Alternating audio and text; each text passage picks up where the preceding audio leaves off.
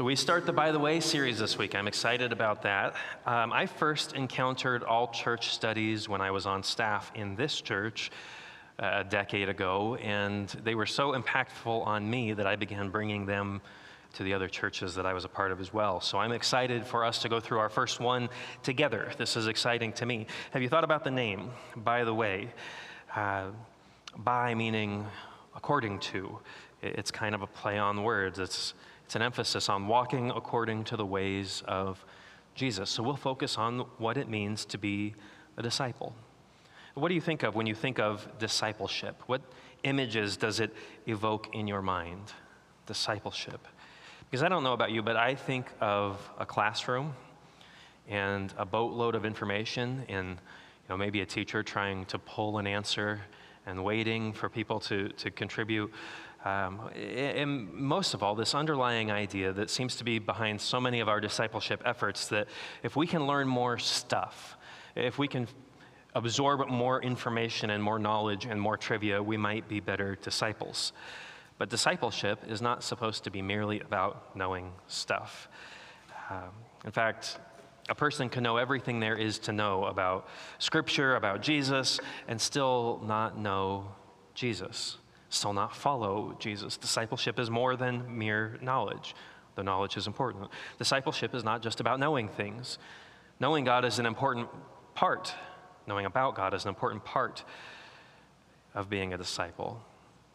But it's just not the whole point. Knowing God is the point. And what I like about this book is it challenges us to think about our faith in bigger ways.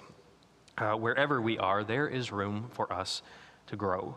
And so some of the things this book says is our faith is not merely, our faith is not just. I pray that would expand our horizons and challenge us to think, maybe there's more for me. Maybe there's something bigger than this. The Christian faith is bigger and broader than we have realized. And my hope is that through this series, we will come to know Jesus more and more. We're also going to spend the next 7 weeks going through Jesus' Sermon on the Mount, Matthew chapter 5 through 7, and that is a part of our workbook. If you are in possession of a Kindle copy or an ebook copy and do not have this workbook, be sure that you grab a copy of that. You'll find that through the study, we will read sections of the Sermon on the Mount, and we'll read each of them twice. And we'll ask, how does this passage speak to me? And then as we read it again, we'll ask, how does this passage speak to the ways that Jesus is bringing redemption to the world?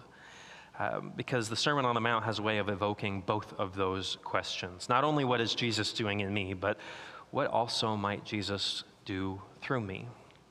What kind of reality is created when God's people live according to their faith? In the Sermon on the Mount, Jesus has a crowd around him, and he's teaching them what it means to walk in his ways. The Sermon on the Mount is about walking in the ways, according to the ways of Jesus. In fact, the whole Sermon on the Mount is leaning into the hope that we have in the realization of God's kingdom that he speaks about over and over again. It's about giving our lives to the now and not yet kingdom of God and anticipating the not yet as we live in the now. The Sermon on the Mount challenges us. It uproots assumptions and comfortable ways of living and calls us to live as completely devoted followers of Jesus according to the way of Jesus. And so my hope is that in the next 40 days we would think carefully about what it means to be a disciple and ways that we are pursuing discipleship and perhaps new ways that God calls us to pursue discipleship. And if by the end of these 40 days we feel like we have grown closer to Jesus, we're taking steps to grow closer to him, this time together will have been a success. We're going to read today, and I invite you to turn in your Bibles with me to Matthew chapter 5, verses 1 through 12. Matthew chapter 5, verses 1 through 12.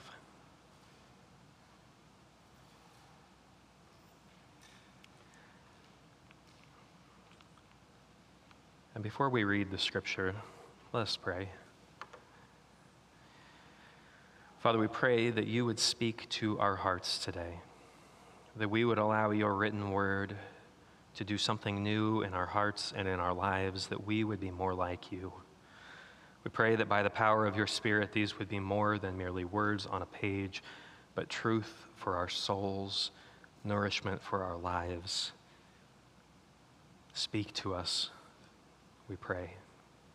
and we are listening. Amen. Matthew chapter 5, verses 1 through 12.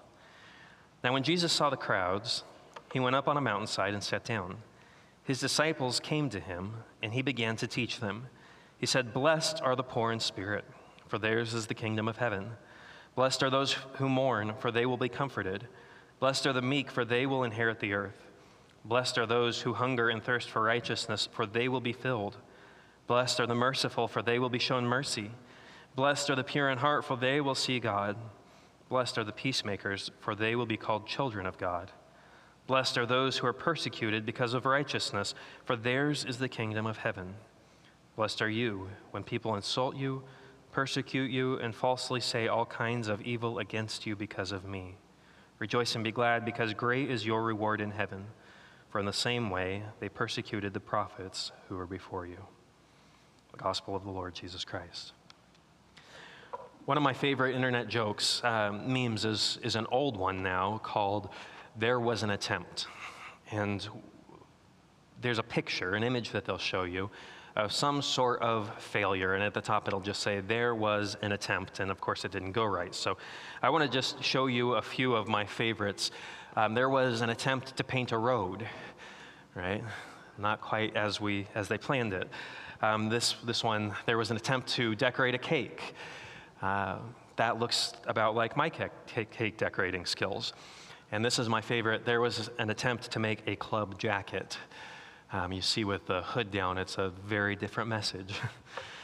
So I want to tell you this morning some of my failed attempts throughout my life.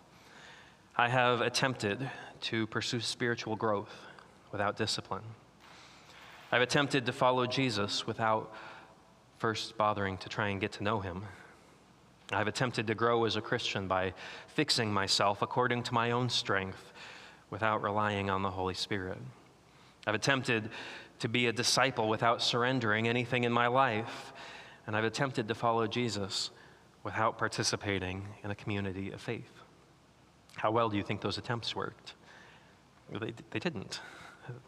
I wanted to lay claim on Jesus instead of letting Jesus lay claim on me. There was an attempt, but it failed. This passage is not about the things Jesus wants you to attempt to do. Any attempt would fail. This is not a list of who's who or instructions for piety. Jesus is certainly not making an observation about the way the world's values are structured, the way the world works according to its values. These blessings are neither practical nor idealistic. This is not a series of rewards. Jesus is not saying, try hard to live like this. There may be attempts to understand this passage in those ways, but ultimately, those ways of reading this passage would fail. The blessings Jesus describes are not for people who strive to live according to the descriptions he gives. They're for people who already embody the qualities he describes. This is a description of the lens through which Jesus sees the world. Jesus looks into the world and he sees the poor in spirit, the mourners, the meek, those who hunger and thirst for righteousness, all those who he lists. And while the rest of the world looks at those things as failures and weaknesses, Jesus pronounces blessing upon them. Perhaps even sees blessing hidden within their circumstances. Because as he turns our upside-down world right side up, the people who are on the bottom find themselves on top, and the people who are on top will no longer be those who have stepped on others in order to get there. They won't be the power seekers or the people who felt the need to prove themselves among others. They'll be people who have always counted themselves among the least. But there are blessings in his words for today too. Not just future blessings for the great reversal of an upside down and backwards way the world is structured. There are present blessings as well. The meek are not cursed with the lust for power. The pure in heart are not cursed with evil temptations for those practicing wickedness. And the persecuted are not the persecutors. I mourn for the persecutors even more than for the persecuted, because the heart of the persecutor is lonely and fearful and broken, and the heart of the persecuted is because their righteousness belongs to Christ. In fact, the Beatitudes, they can be reversed. You could point to the curses of power faced by those who the world considers important and powerful. Cursed are the self-sufficient.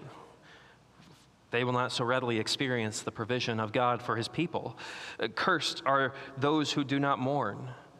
To stare into the face of tragedy and human pain and remain unmoved is more dehumanizing to the one who is unmoved than to the one who is experiencing tragedy. Cursed are the powerful. The time spent protecting power is joyless, but the time spent serving others is filled with joy. The message that Jesus speaks, in many ways, is counterintuitive. In his culture and in our own, we have been taught to value things that Jesus just doesn't value. And we often fail to value the things that he does. We value power. We think highly of the powerful, but power comes at a great expense. It alienates us from others. It causes people to be bitter and jealous. It makes us the center of the world's criticism. Power is valued and envied in our culture, but it can be a curse. But meekness is anything but envied. And Jesus says, "Blessed are the meek, those who are humble and gentle in their dealings with others, because those are truly valuable qualities. Those are things that God will use."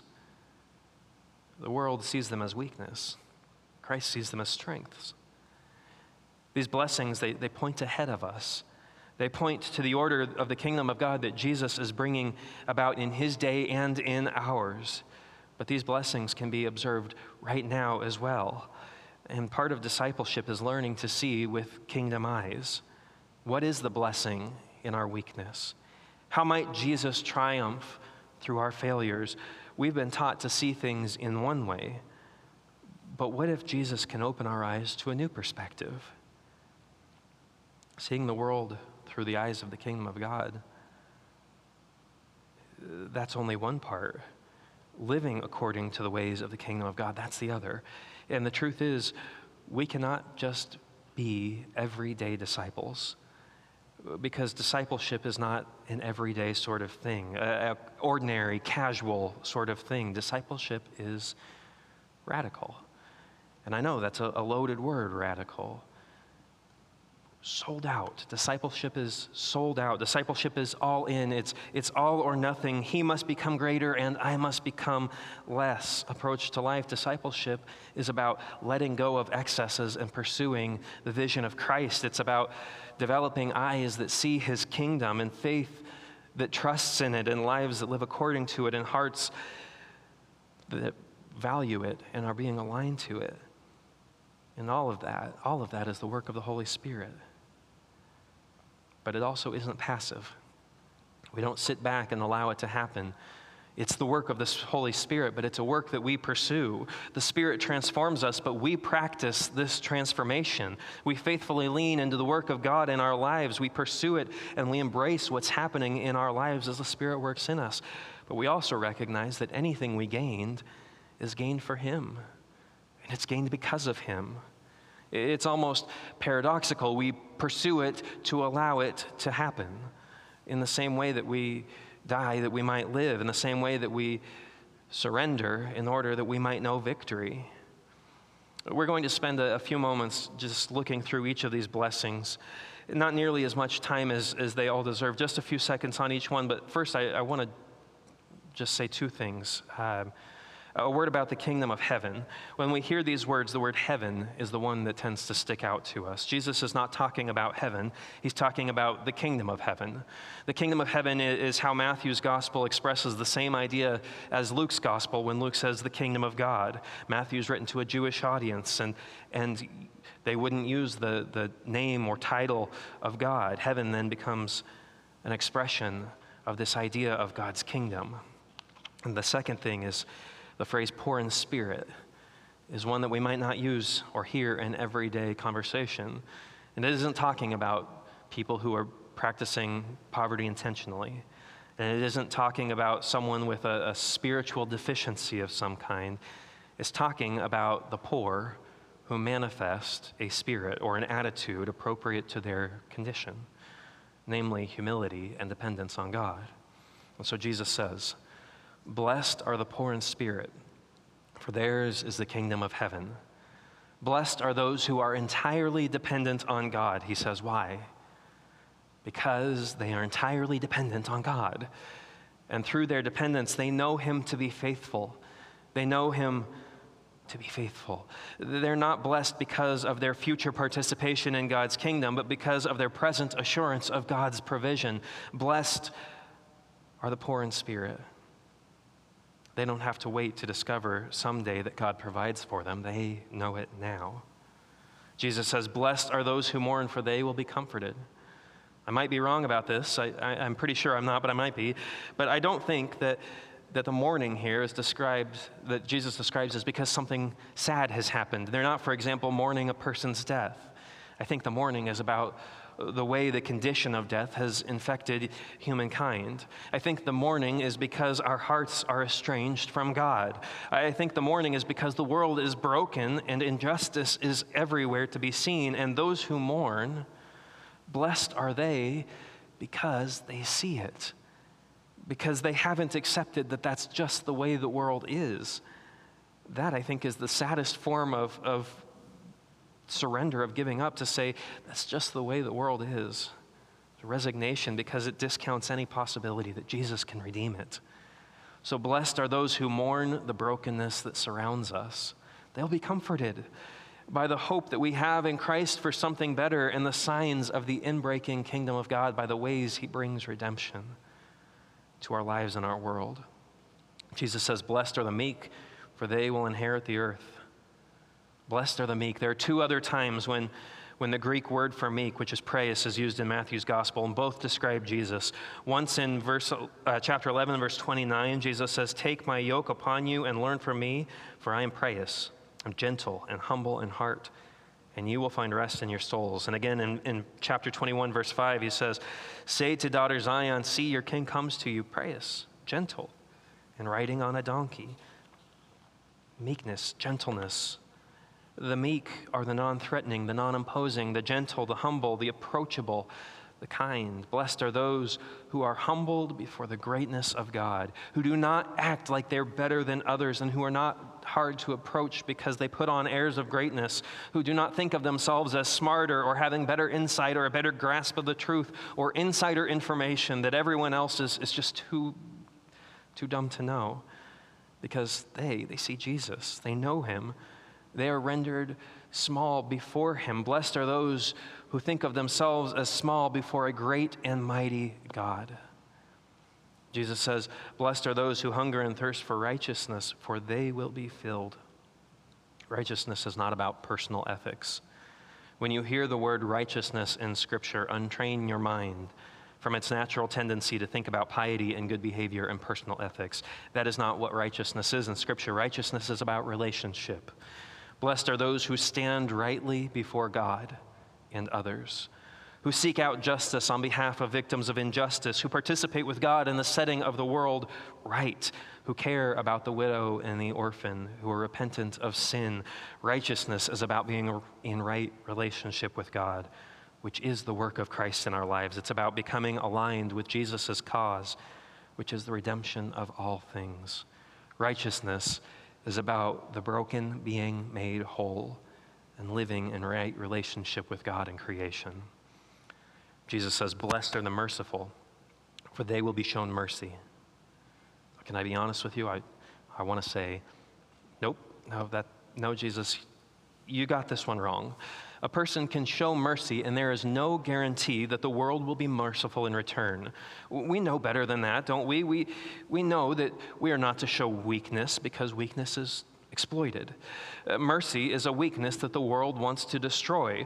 Cobra Kai, sweep the leg. If you're a child of the early 90s, show no mercy.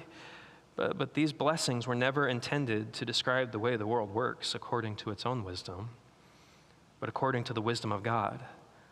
Blessed are the merciful, those who give compassionately, for they will be recipients of God's compassion. Blessed are those who show mercy to others because they know the power of mercy, of forgiveness, of love. They're blessed because they are participants in it, in something greater than themselves.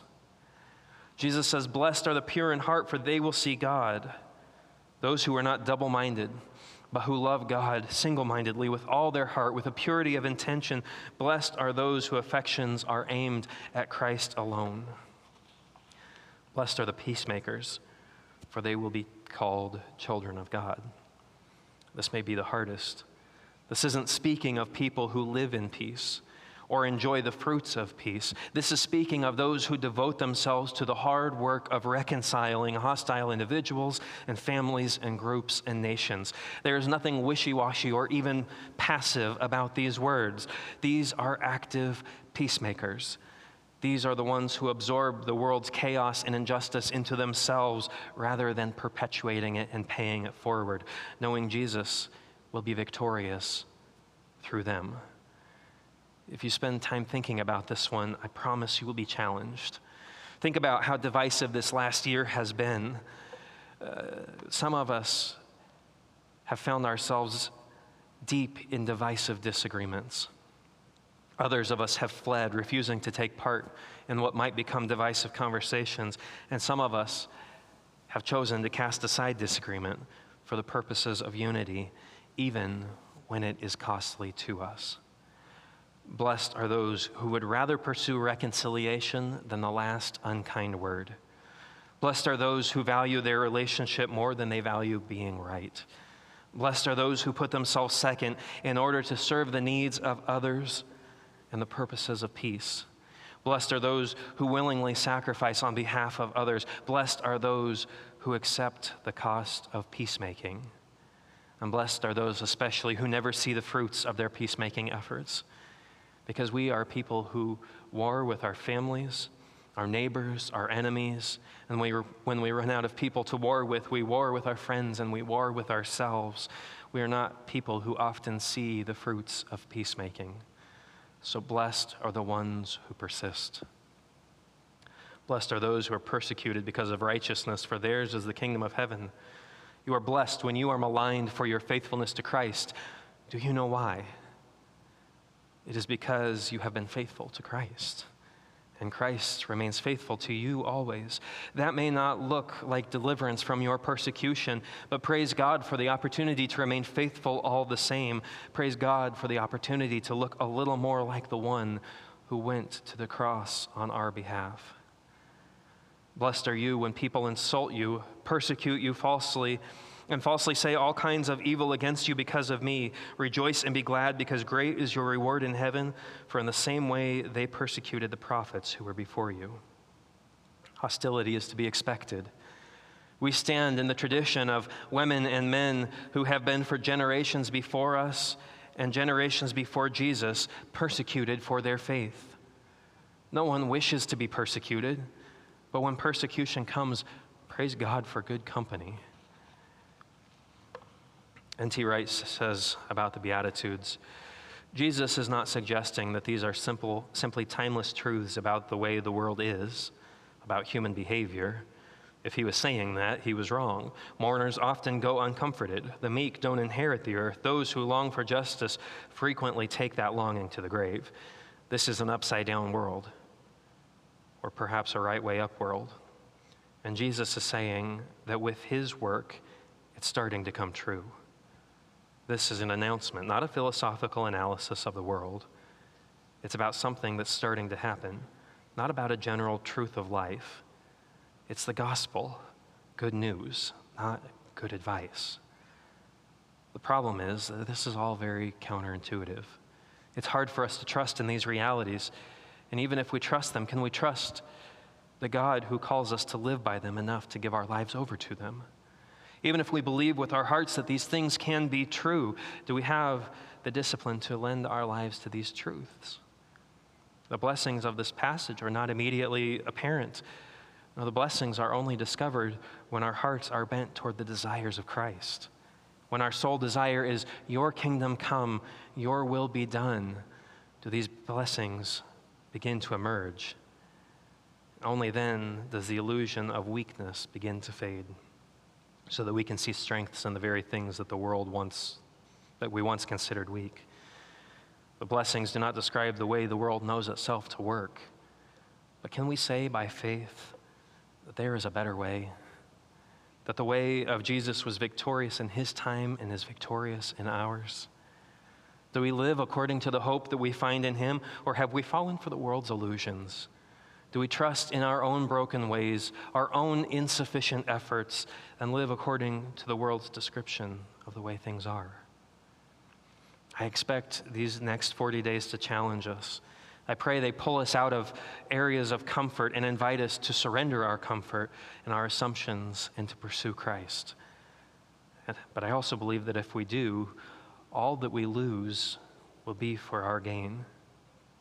Because if you'll humor me and allow me to give my best shot at one of these. Blessed is the one who gives all they have to God, for they will be co-heirs with Christ, recipients of all of the blessings of God. Blessed is the one who walks by the way of Jesus, for they will be called followers of the Lord Most High. Blessed is the one who lives today according to the realities of tomorrow, for the kingdom of God is manifest in their lives. Will you pray with me? Lord, it is a blessing to know you, a blessing to be called your children.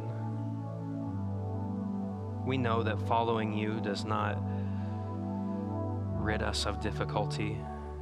It does not promise that we will not suffer. It does not assure that there will not be hardship. But we know that by faith, there is blessing in all that we do in pursuit of you.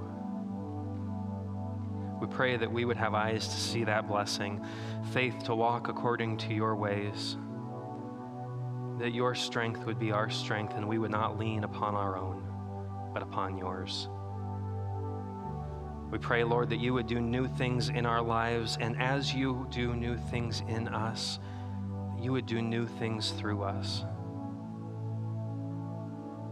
As your peace becomes our peace, Lord, make us peacemakers. As you redeem our lives, Lord, make us redeemed redeemers.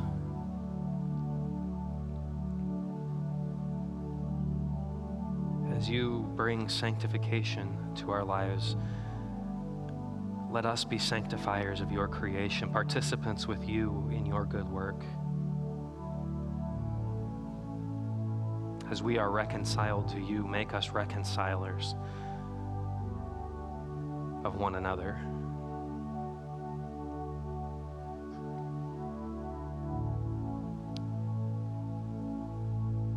Let us follow you more closely day by day, Lord. We give you praise, Father. We pray these things in Jesus' name. Amen.